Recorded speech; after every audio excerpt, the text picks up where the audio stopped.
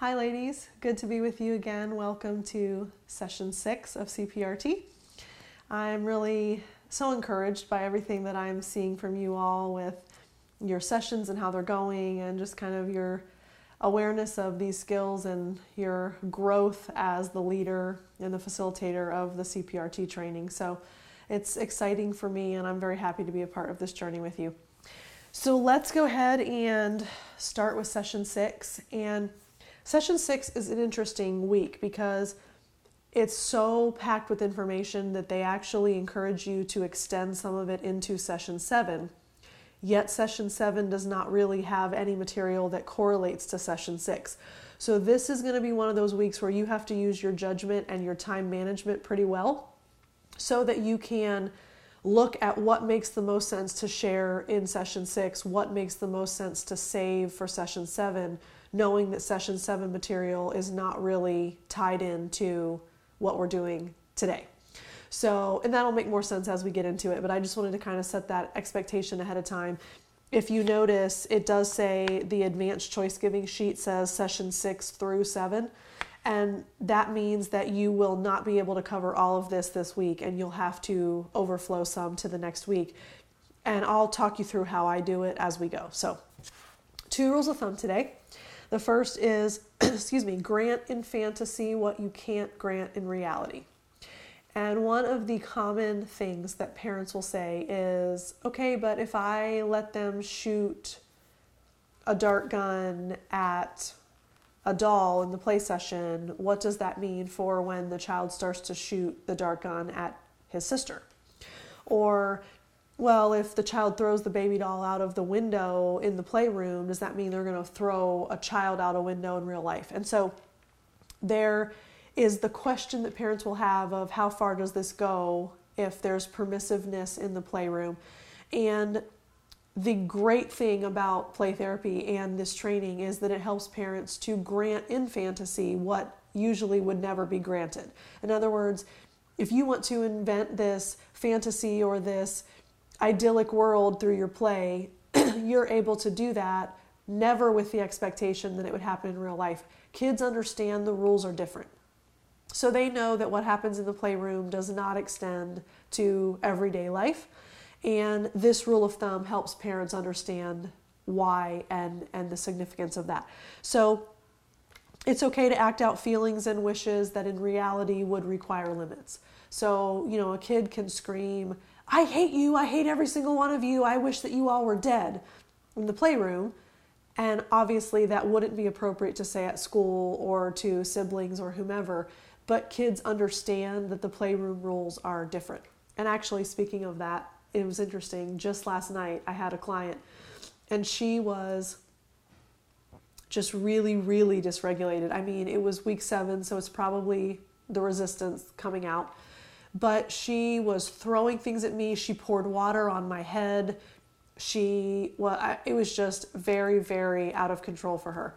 And I had a game in progress with another child, and I told the child that I would make sure that the pieces stayed where they were so that we could continue next week.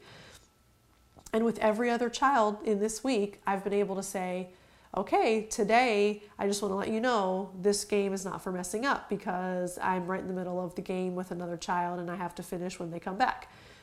And the other kids were careful. They didn't, if they touched the pieces, they would put it back. It wasn't a big deal. And she purposefully was throwing things in that direction, trying to knock the pieces over, intentionally crashing the Bobo into the table to see if it would jar the pieces. And after about 30 minutes, I said, wow, it seems like you're having a really hard time listening no matter what I say to you tonight. And I'm usually not that purposefully directive with kids, but I just thought, oh my gosh, she just can't get herself under control. And her follow-up question to that was, well, at first she said, what do you mean? And I said, well, I told you that people aren't for pouring water on, and you poured water on my head. I told you that people weren't for throwing things at, and you threw things at me. I told you that the pieces weren't for messing up, and you're trying to mess them up. And then she said, I thought there were no rules in here. So fascinating, because I've never once said there are no rules in the playroom. But my level of permissiveness has made her believe that there are no rules. And I said, oh, you think that there aren't any rules in here? And I said, but there actually are, but I just don't always tell you what they are. And she said, well, what are they? And I said, the toys can't be broken on purpose. You need to be safe and I need to be safe. And I said, and tonight, the rule is also that these pieces are not for messing up. And after that moment, she got herself under control and the rest of the session was fine. It was almost like she needed boundaries a little bit in that moment. And so, but again, where in the world is she going to pour water on someone's head without there being consequences? No other place. So that's why that behavior is permissible in the playroom, but not anywhere else. And that would require limits somewhere else. So the example that they give is it's okay for the baby sister doll to be thrown out the window in playtime. And I actually mentioned that earlier. So really helpful rule of thumb for parents that are kind of questioning how this may carry over into real life or everyday scenarios. And then the second rule of thumb, big choices for big kids, little choices for little kids. You actually don't need to spend a whole lot of time on that rule of thumb if you are showing the Choices, Cookies, and Kids video, because Dr. Landreth talks a lot about that in the video. So if you're going to show that video, which you should and need to, so please make sure that you're aware to have that video and be able to show that to your parents. That is the most effective tool for these principles, and it really kind of sinks in and parents get it when they watch that video. So it's really important to show that. But he talks about that. And so you could just say, you know, choices have to be appropriate for the child's developmental stage, but the video we're going to watch is going to talk more about that, and then you can move on. You don't really need to elaborate a whole lot because he does go through that in the video. Okay, so go ahead and switch. We'll skip past homework for now, and you will be looking at Choice Giving 101. And this is so text heavy. This week is really overwhelming with content and material, and it's just words and words and words. So I'm not going to read every word to you. I'm going to summarize and kind of hit the highlights for you. And then you can share more with your parents and actually read word for word if you'd like. But I think it's helpful just for me to kind of break down some of the important pieces. So what I think is maybe helpful to kind of recap with your parents is, okay, we started with reflecting feelings because that's a foundational skill for some of the other skills to follow. We moved into limit setting. You use reflecting feelings in limit setting. And now we're moving into giving choices. And you've already started giving choices with limit setting. So this is going to be a new direction to offer choices. So I think it's helpful to frame the process of the training, because sometimes parents are just absorbing information as it comes and they're not connecting the dots of the bigger piece of the entire training, like, oh, this ties to this, ties to this. So I think it's helpful to bring that up. So you're really at the beginning kind of just talking through why choices are important. So there's 3 bullets there. The highlighted piece for that first one is that the choices are age appropriate. That goes back to that rule of thumb. But essentially you're helping them understand that the more the child feels in control in their lives, the less they fight for control in other avenues. Meaning, if they're constantly given choices and they're given control over their circumstances, they don't feel the need to vie for power and control, and there aren't as many power struggles because they know that they get choices all the time. They know that they have power all the time. So the only other thing that I think I would like to highlight with you, and obviously you can read this with them word for word, but choices allow children to use their inner resources or their internal locus of control, as I typically say, rather than relying on parents. Again, this is highlighted pretty effectively in the video from Dr. Landreth, so you can kind of allude to that as well. But, you know, the child learns that mom or dad will stop me if I get out of hand, if mom and dad can continually intervene for them and make decisions for them. So they need practice of, what does it feel like to make a choice? What does it feel like to be in charge? What does it feel like to have to accept the consequences of the decisions that I make? Okay, so then segueing into that, it provides opportunities for decision making and problem solving. And they have to practice what that feels like, and then therefore understand that their actions, their words, their decisions, their choices have consequences and outcomes that they also have to accept. They go hand in hand. So when I make this choice, I also therefore have to accept this outcome. That's a really important connection that kids make, and it's a practice. I know a lot of adults that do not think through their decisions and do not think through the outcome well. And so, it is a learned process, and kids need to go through that. And then providing children with choices reduces power struggles. I mentioned that earlier, but that's really important because I would argue most parents in your training deal with power struggles a lot with their kids. And so in this scenario, both the child and the parent are empowered. And that's the most exciting piece of it, is if you can help them understand you are also empowered through this process. This is not just about empowering your children, because you provide the parameters for the choice, meaning to the parent, you provide the parameters for the choice. The child then decides to obey or not obey the parameters. So there's empowerment on both sides, and that's a healthy balance of power. So, all right, the choice giving strategies are next. And really the only thing, a lot of this is repetitive to a degree. So you'll notice that a lot of this, you've already addressed it to a degree. So the highlight for this part is that the choices are equally acceptable to the child and to the parent. That's really important because it's easy to use choices as a way to manipulate.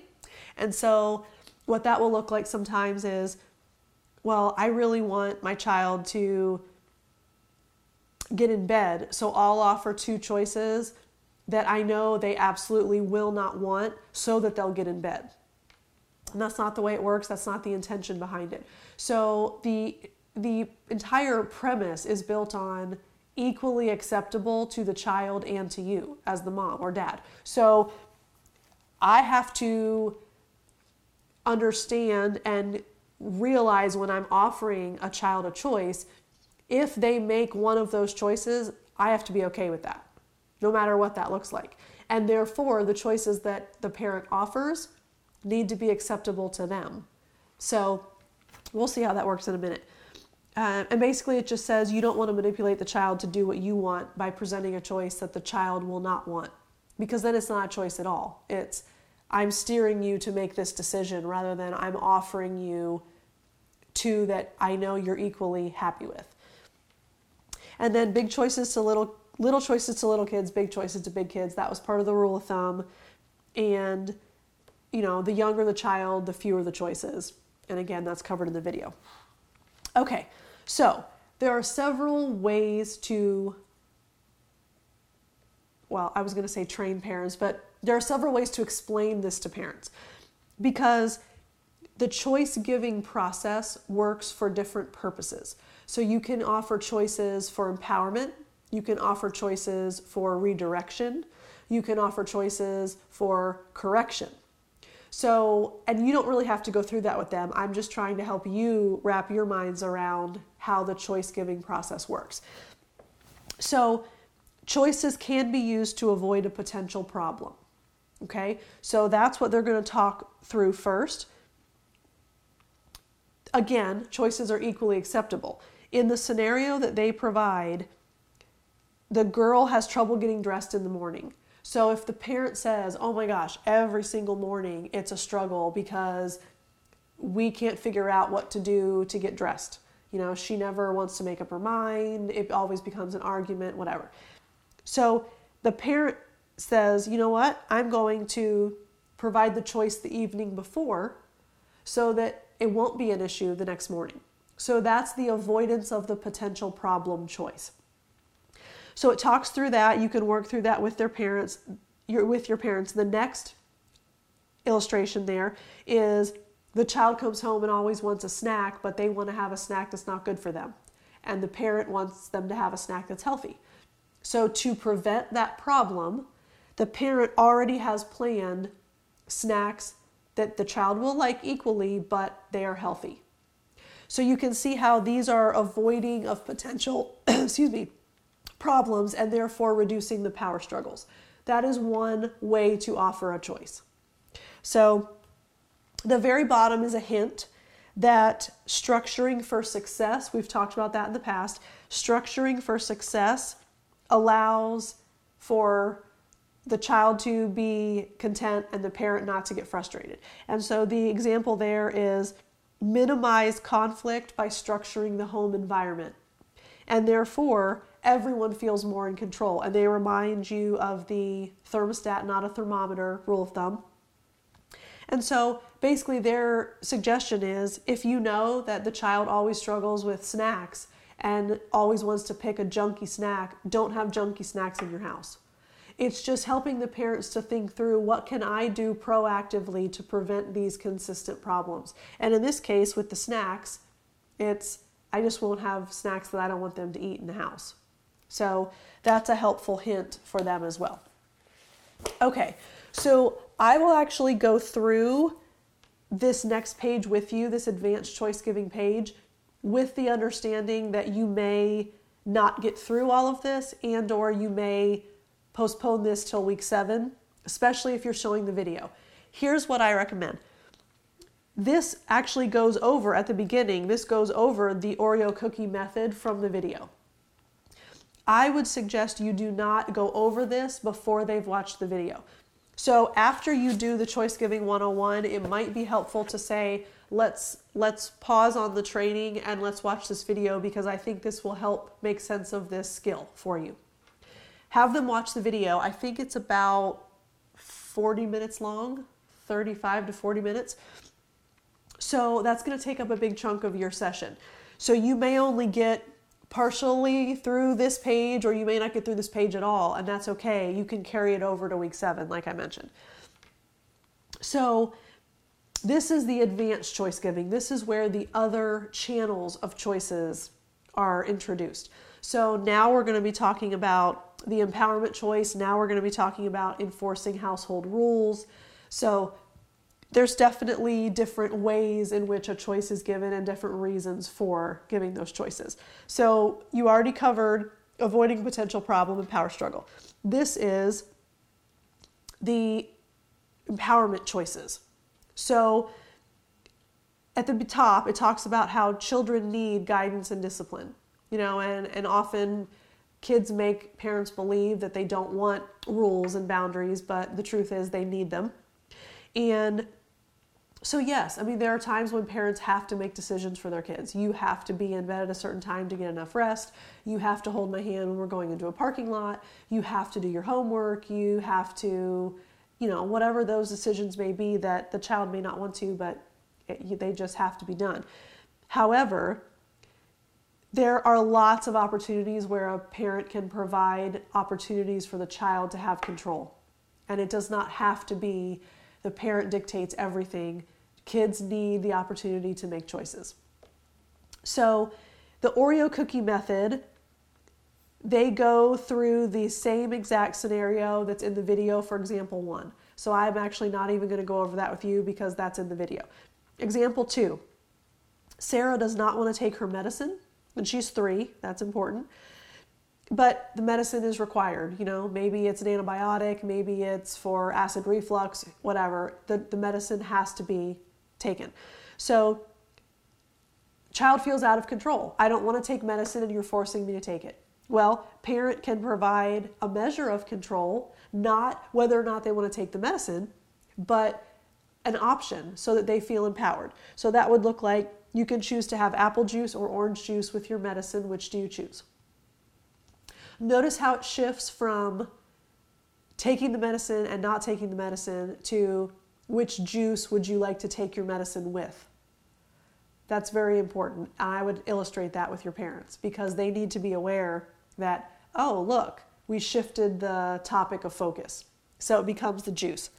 Okay, then example 3, 7-year-old Billy is cranky and tired and refuses to get in the car to go home from Grandma and Grandpa's house. So in that scenario, Billy, you can choose to sit in the front seat with Dad or you can choose to sit in the back seat with Sarah. Which do you choose? Again, going home's not an option. He's already worn out. He's exhausted. That means coping skills are down, resilience is down, tolerance is down, patience is down. So he's just in a frustrating state. So choice is offered. Parents okay with either one. They don't care whether they sit in the front seat or the back seat. They just want them to get in the car. So you can choose to sit here or here. Which do you choose? Shifts to where do I want to be in the car rather than do I or do I not want to get in the car? Okay, so you can see how that works. So go through those examples with your parents. Then you can move into the enforcing of household policies and rules. It's very, very important to help them understand, work on one at a time. They cannot go in guns a-blazing and saying, I'm going to fix every single household issue that we have. I'm going to start giving choices for everything. It needs to be purposeful and it needs to be specific. So one at a time. You want to think of a rule, think of, an issue that happens in the home and say, you know what? I'm going to work on picking up toys before bed. And so help them think through what's the first one you'd like to work on. Either here at the end as you're wrapping up, whenever that makes the most sense. What's a household rule that you're having a hard time enforcing or that they're having a hard time complying with? Let's figure out a way to use choices to address it. So typically you're going to provide 2 choices. That's a pretty standard option. Obviously, the older children can have 3, but 3 doesn't necessarily make it more effective. Sorry. Doesn't necessarily make it more effective. It just means they're able to tolerate more choices, but 2 is fine. So one is phrased positively, the other is stated as a consequence. So in this case, you want it to be very clear. If you choose this, you get this positive. If you choose this, you get this negative. And we'll see how that works in just a minute. And then it's helpful for your parents to understand that the consequence for the non-compliance has to be relevant and logical rather than punitive. And what that means is it needs to make sense for the choice that was made, but not in a mean way. So it just is what the child chose, and we'll see how that works. So the example that's given is there's a rule in the home that toys have to be picked up before dinner, and the children cannot seem to remember that. So there's constantly reminding, there's constantly frustration, there's constantly arguments over the toys getting picked up before dinner. So again, this next phrase is used in the video, so that's why I think it's helpful to show the video before you get into this sheet. But we're about to institute a new and significant policy within the confines of this household. Domicile, another option. And he talks a lot about that phrase and big words, so I won't cover that. So here's the choice. Remember, because we're giving positive choice and choice for non-compliance. So kids, if you choose to pick up your toys before dinner, you choose to watch 30 minutes of TV after dinner. If you choose not to pick up your toys before dinner, you choose not to watch TV after dinner. So you can see how they get both. And the video covers using the word choose, how many times, etc. So make sure that they're aware of that. Make sure, the note to the parent is, make sure that kids know there's 10 to 15 minutes before dinner so that they have time to comply. Because it's easy for a kid to get distracted and then all of a sudden you just say, it's dinner time. Well, oh wait, I didn't know. I didn't have time to pick up my toys. So they need to be reminded there's about a 10 or 15 minute window where they have time to pick up their toys. So it's important to help parents understand they're going to have to go over that rule several times with the kids until they understand the rule and they're aware of it. So they talk about they may not comply the first time you announce the policy because they just found out about it. And you want them to get to a point where they remember the rule on their own. So you may have to remind them several times. But you also don't, the parent needs to be very aware that it should not turn into nagging about the rule. Because the whole point was we're giving choices so they don't have to nag about picking up the toys. Well, they also don't want to be nagging about remembering the rule. So help them balance that out. But the parent's encouraged to say, kids, dinner will be ready in 10 minutes, time to pick up your toys, and the parent leaves the room. So then when it's time for dinner, so 10 minutes pass, when it's time for dinner, the parent goes back in and there's the A and the B options of outcomes, okay? So A is the toys have not been picked up. So the parent would say nothing at that moment. And they eat dinner together, then they go back into the room after dinner and say, I see you've decided not to watch TV tonight. Even if the children start picking up the toys, which from the video, I think parents will start to understand that that's what kids will do, they have already chosen not to watch TV. So the parent would say, oh, you're thinking if you pick up your toys now, you can watch TV, but the policy is the toys have to be picked up before dinner. And then, of course, they're going to plead, they're going to say, I'm sorry, they're going to ask for another chance, et cetera, et cetera. The most crucial piece of this is enforcement and follow through. It does not work if the parents do not hold to the choices that were offered and the consequences that were given. So the parent would say, I know you wish you would have chosen to put your toys away before dinner so you could watch TV. Tomorrow night you can choose to put your toys away before dinner and choose to watch TV. So that's really important. And notice, what does the parent do with the I know you wish you would have chosen to put your toys away? Reflect their feeling. So you're tying it back to week 1, tying it back to limit setting. Now we're in choice giving. So I hope the parents are starting to put all those pieces of the puzzle together. So then the note is some children will choose not to watch TV for several nights in a row. And that's also from the video. So then that would be scenario A. So they chose not to pick up their toys. Therefore, they chose not to watch TV after dinner. B, children are busy picking up their toys and have most of them put away, or the toys are put away. So then the parent would say, it's time for dinner. I see you've chosen to watch TV after dinner tonight. Because it is just as important for the parent to acknowledge the positive choice as it is to acknowledge the negative one. So that's a really key component of this, because parents get in the habit of saying, well, I see you've chosen not to watch TV when the toys aren't picked up, but then they don't say, I see you've chosen to watch TV tonight. And that's just as important. So if they have not put all of them away, but most of them are put away, it says that the parent could help to demonstrate a spirit of cooperation. But the other option, obviously, is that the toys have already been put away. So there are some examples of choice giving to enforce the household policies. So it covered the avoidance of potential problems, then it covered empowerment choices, then it covered enforcement of household policies, then choice giving in relation to limit setting, which obviously we did limit setting already, so they know you can choose to do this or this instead of the behavior that was unacceptable. But the consequence is always enforced without fail and without anger. And I think Dr. Landreth really illustrated that in a succinct way. You know, I was able to just calmly say, girls, I see you've chosen to give up TV. And so it's funny, I've watched that video so many times, I literally can quote it word for word, like my favorite movies from childhood. You know, like I can quote Top Gun word one to end word, the entire movie. I can do that with The Choices, Cookies, and Kids too. So I quote him all the time, and I use his phrases all the time because I've seen that video so much. So you'll get there too. Just wait. You'll be able to reiterate his phrasing exactly too.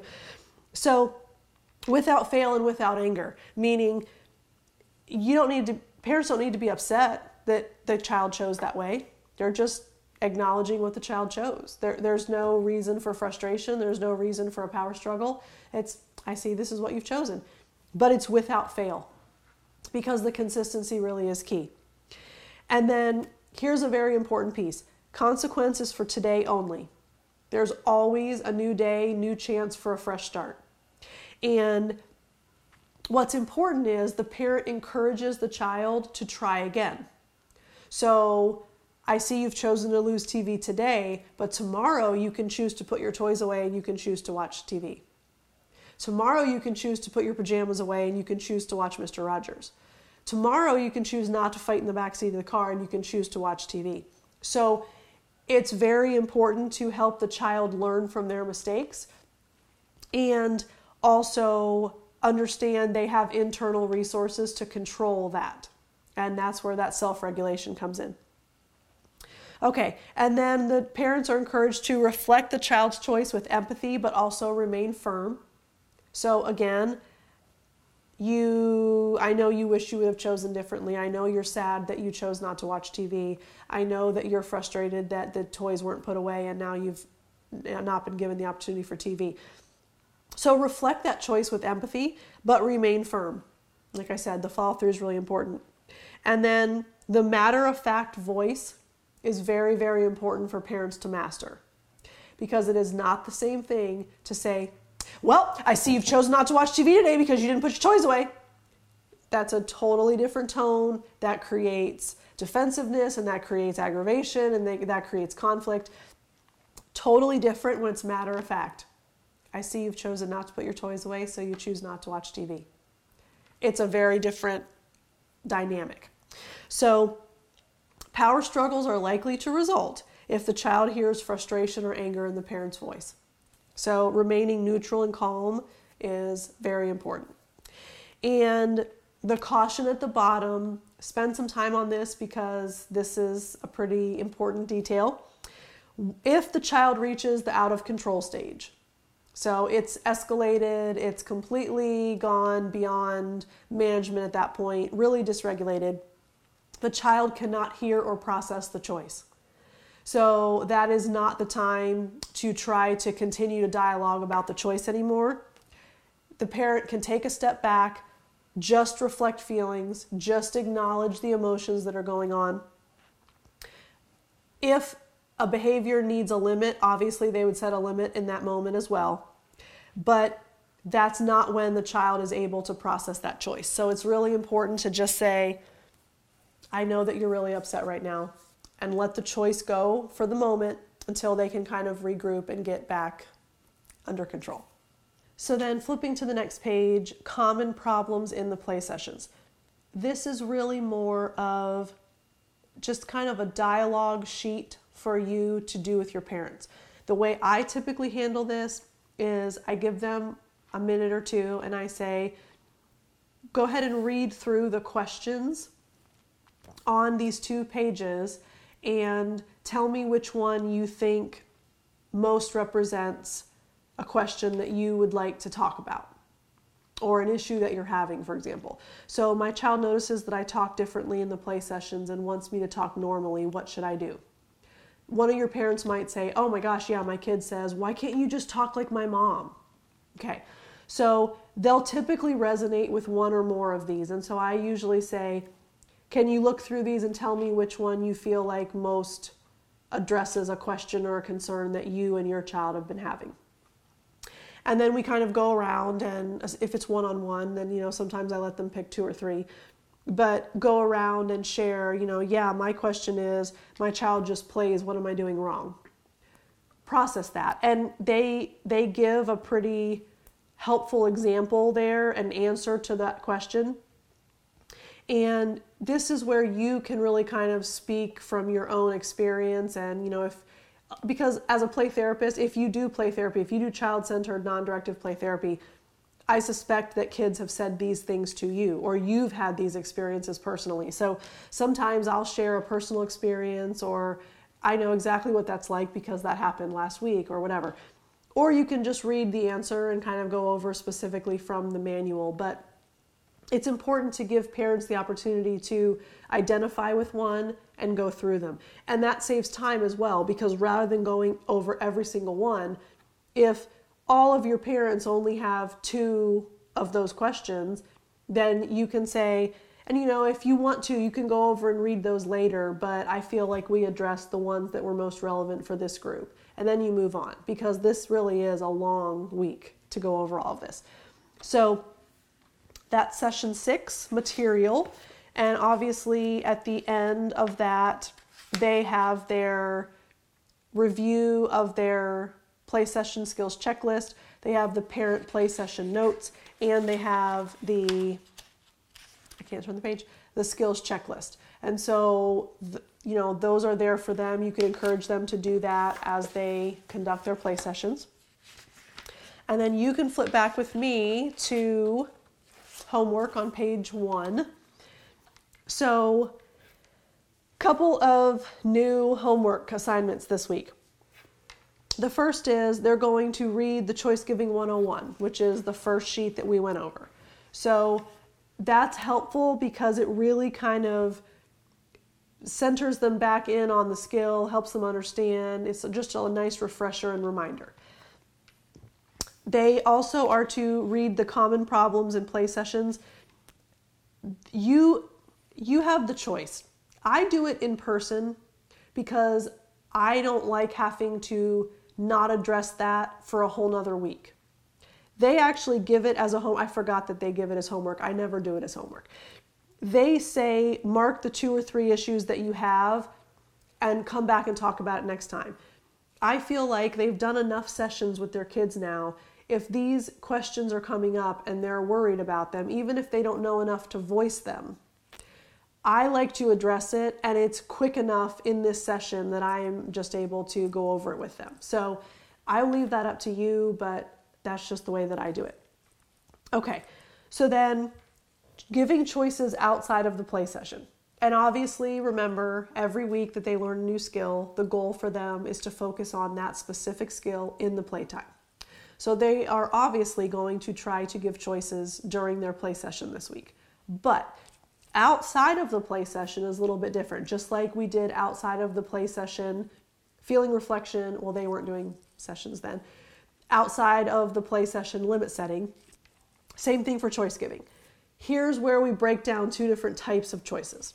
So A is a choice for the sole purpose of empowerment. That is, you can choose to wear a red dress today or a purple dress today. Which do you choose? You can choose to have broccoli or you can choose to have green beans. Which do you choose? Empowerment choice just for the sake of giving the child a choice. It doesn't matter what it is. There's really no purpose for it other than it helps the child practice feeling in control and making decisions. So they're going to give at least one choice for empowerment: what happened, what the parent said, and how the child responded. Then they're also going to practice giving a choice for a method of discipline. So this is the family rule, non-compliance, proactivity in reducing potential problems kind of choice. So if you choose to get your bath right now, you choose to have a glass of milk before bed. If you choose not to take your bath right now, you choose not to have a glass of milk. Those types of choices. The if you choose, then you choose, if you choose, then you choose method. So again, what happened, what the parent said, how the child responded. And you will go over those with them in week 7 as a follow-up and dialogue and process with them how that went, how the children responded, what the outcome was of giving choices in those 2 scenarios. So that is their skill-based homework assignment. And then obviously they're going to conduct their play sessions and go over the session notes, the checklist, and whichever parent is assigned to share the video in this class group with you. So if you're one-on-one with a parent, obviously they're going to show you their video every week. If you have a group, you rotate through who shares pieces of their video. And just like I have modeled for you when I watch your videos of you conducting the groups, and I have timestamps that I stop at, and I highlight a skill or I show an opportunity where you could have done something differently, and we kind of watch a little bit at the beginning, the middle, and the end. That's the same process that I use with parents too. So they come in and I typically say, is there a specific spot you'd like me to watch? Because sometimes they'll say, oh yeah, when he started tying me up with the feather boa, I didn't know what to do. So we get to the feather boa part and we watch that together. If they say, no, I don't really have a specific place, then I typically do like 5 minutes at the beginning, couple of brief 2-3 minute clips in the middle, and then, the last 5 minutes or so. You want to be able to view about 15 to 20 minutes of their video total, not watching it for 15 minutes, but you spend about 15 to 20 minutes watching and talking. So again, that's a time management thing. If it's one-on-one, you can spend more time watching. If there's more people, less time watching. So I'll trust you to navigate that. But the same way that I've done that with you all when we meet together, same process for you watching the video with your parents when you meet as your training group. So I'm excited for you all. I think that you are really starting to show that you're very capable and more confident with this material. So looking forward to seeing you very soon, and I'll talk to you again. Bye.